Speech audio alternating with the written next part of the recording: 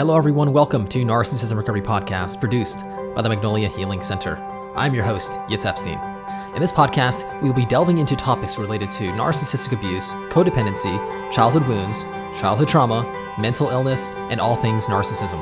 The purpose of this podcast is to bring widespread awareness and healing to the global epidemic of narcissism and codependency.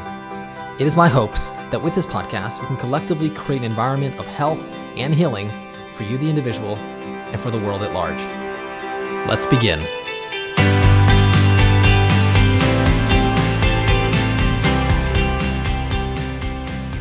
Hi everyone, thank you all so much for joining me for today's episode. Today I'm going to be discussing reparenting the inner child.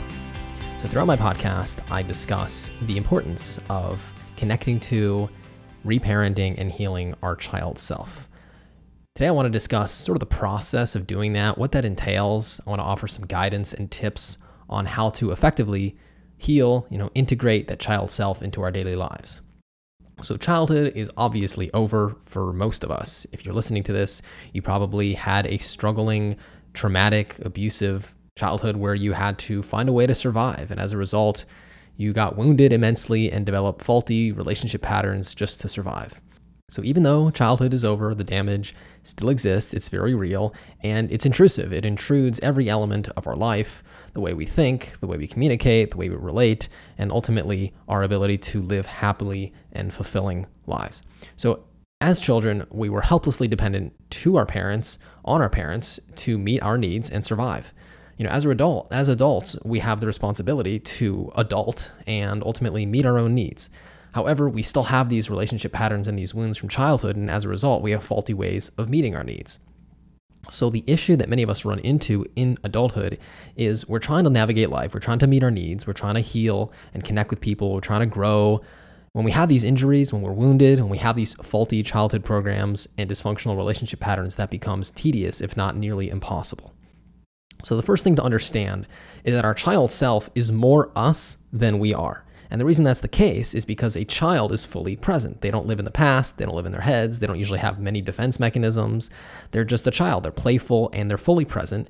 And this present moment experience is closer to who you truly are. It's closer to our authentic selves.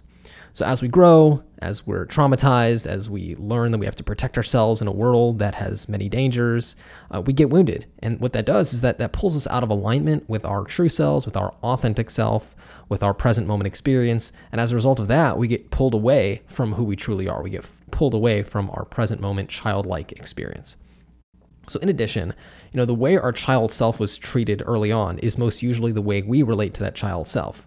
We look to our parents for an identity and for the way we should be treated based on that identity, based on who we are. And if they were toxic and abusive and hurtful, we just internalize that and we go ahead and treat our child self like that.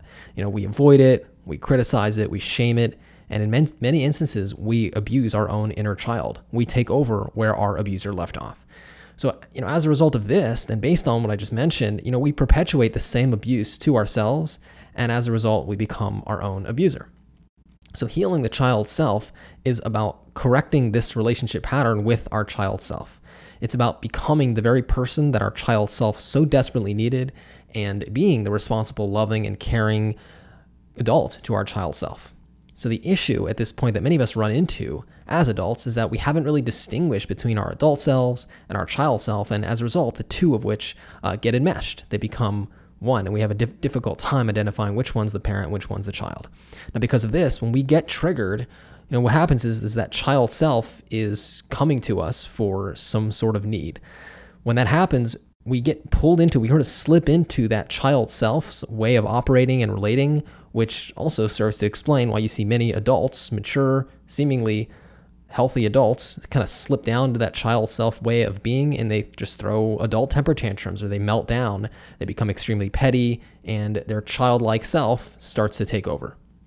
So reparenting your child self first demands you discern between the child self and the adult self, and then identifying with that adult self. Once you play the parent role, once you quote unquote become that disciplinarian to your child self, you now have the chance to correct that way of treating yourself.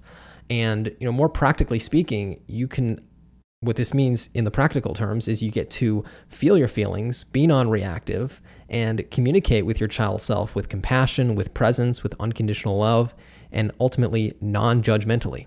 And what this does is this really serves to create a connection to that child self where otherwise it was extremely strained, if not entirely just disconnected and split.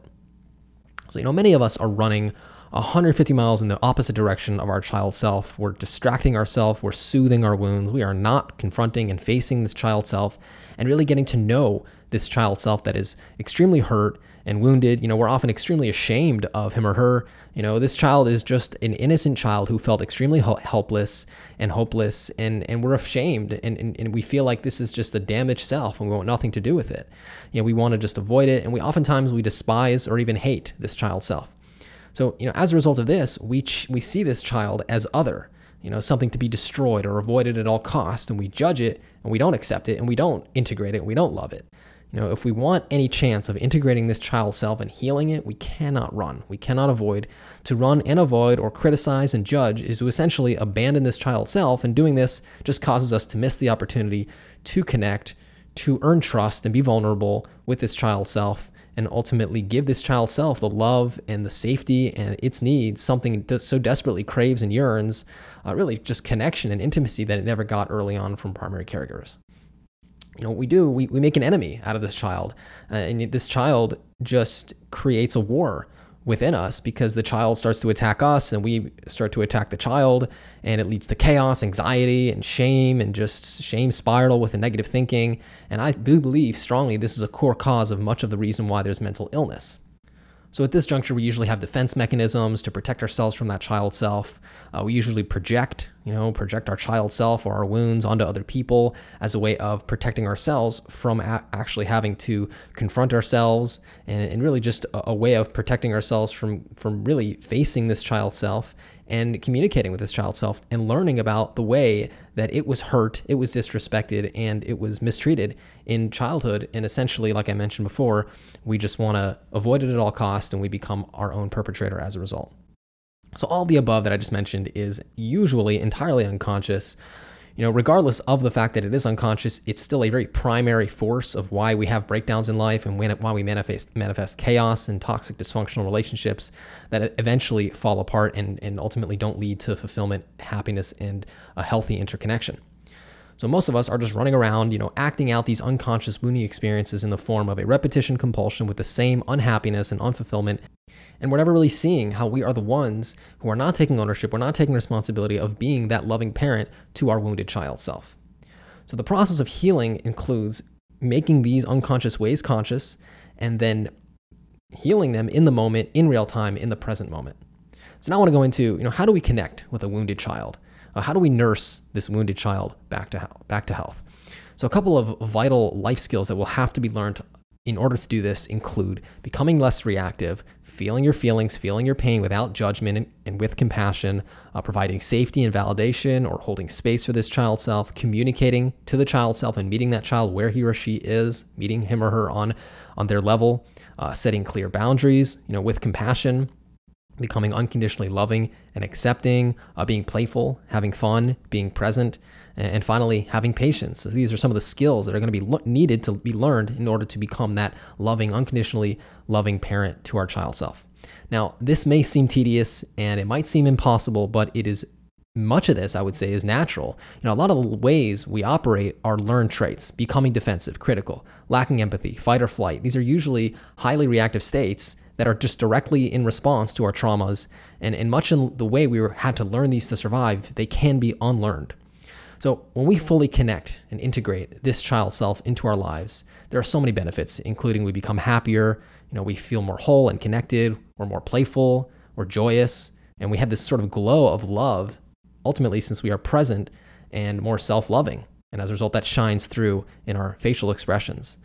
Instantly, the more aligned we are with our authentic selves and with our truths, and as a result of that, there's going to be more peace and clarity as to which direction we should go to fulfill our highest potential and to reach our dreams and to manifest our vision. So the journey to parenting and healing my personal wounded child has been a lifelong journey. It has taken me 32 years, but I can say that I am truly blessed to get to know this child self.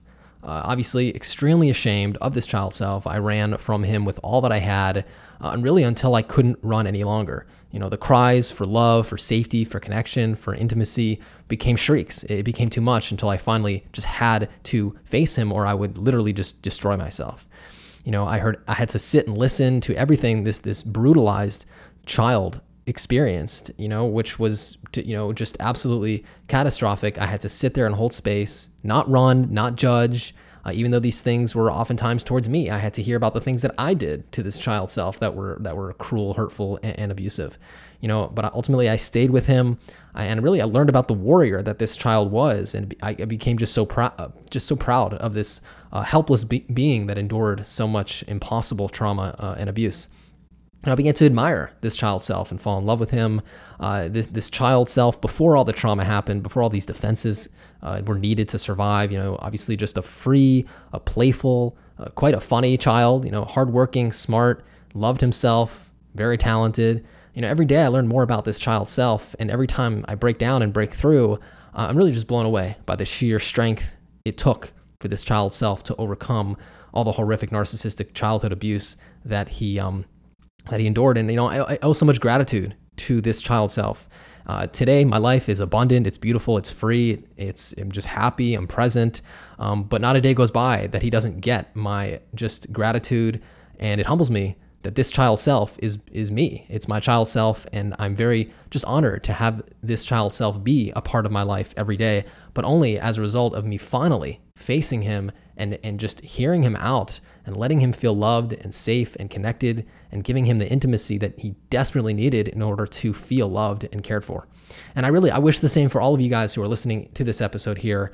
If you are a follower of my work, I am constantly talking about healing your inner child, because I'm slightly obsessed with how important this is for our lives. I know for me, it was a game changer.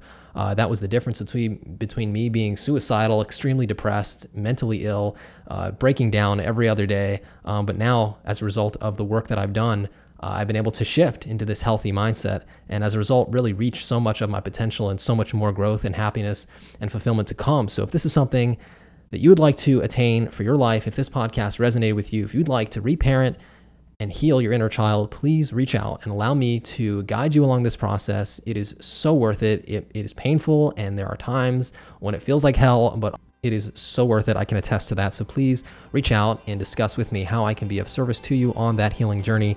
My email is yitz, YITZ, at magnoliahealingcenter.com. You can reach me by phone, 818-210-6049. I want to thank you all so much for joining me for today's episode. Until next time, all the best.